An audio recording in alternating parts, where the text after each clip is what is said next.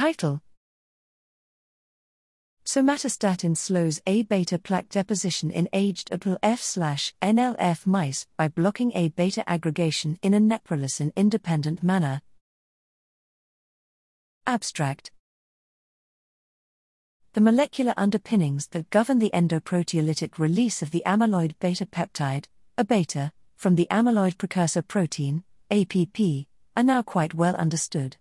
The same cannot be said for the events that precipitate the aggregation and amyloid deposition of A-beta in Alzheimer's disease AD. The 14-amino acid cyclic neuroendocrine peptide somatostatin, SSD14, has long been thought of as playing a role, foremost by controlling the expression of the A-beta clearing enzyme neprilysin, and more recently by directly interacting with A-beta oligomers. Missing have been in vivo data in a relevant A-beta amyloidosis model. Here we address this shortcoming by crossing APPNL-F/NLF mice with SSD-deficient mice of identical genetic background to assess if and how the presence of SSD influences key pathological hallmarks of A-beta amyloidosis that develop in APPNL-F/NLF mice after 10 months of age. Surprisingly, we found that SSD had no influence on whole brain neprilysin transcript, protein or activity levels, an observation that cannot be accounted for by a compensatory upregulation of the SSD paralog, cortistatin, CORT, that we observed in 15-month-old SSD-deficient mice.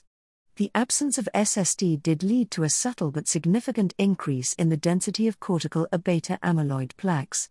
Follow-on Western blot analyses of whole brain extracts indicated that SSD interferes with early steps of A-beta assembly that manifest in SSD null brains through the appearance of SDS-stable smears of 55 to 150 kDa.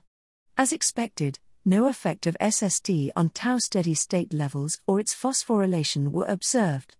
Results from this study are easier reconciled with an emerging body of data that point toward SSD affecting A-beta amyloid plaque formation through direct interference with A-beta aggregation rather than through its effects on neprilysin expression.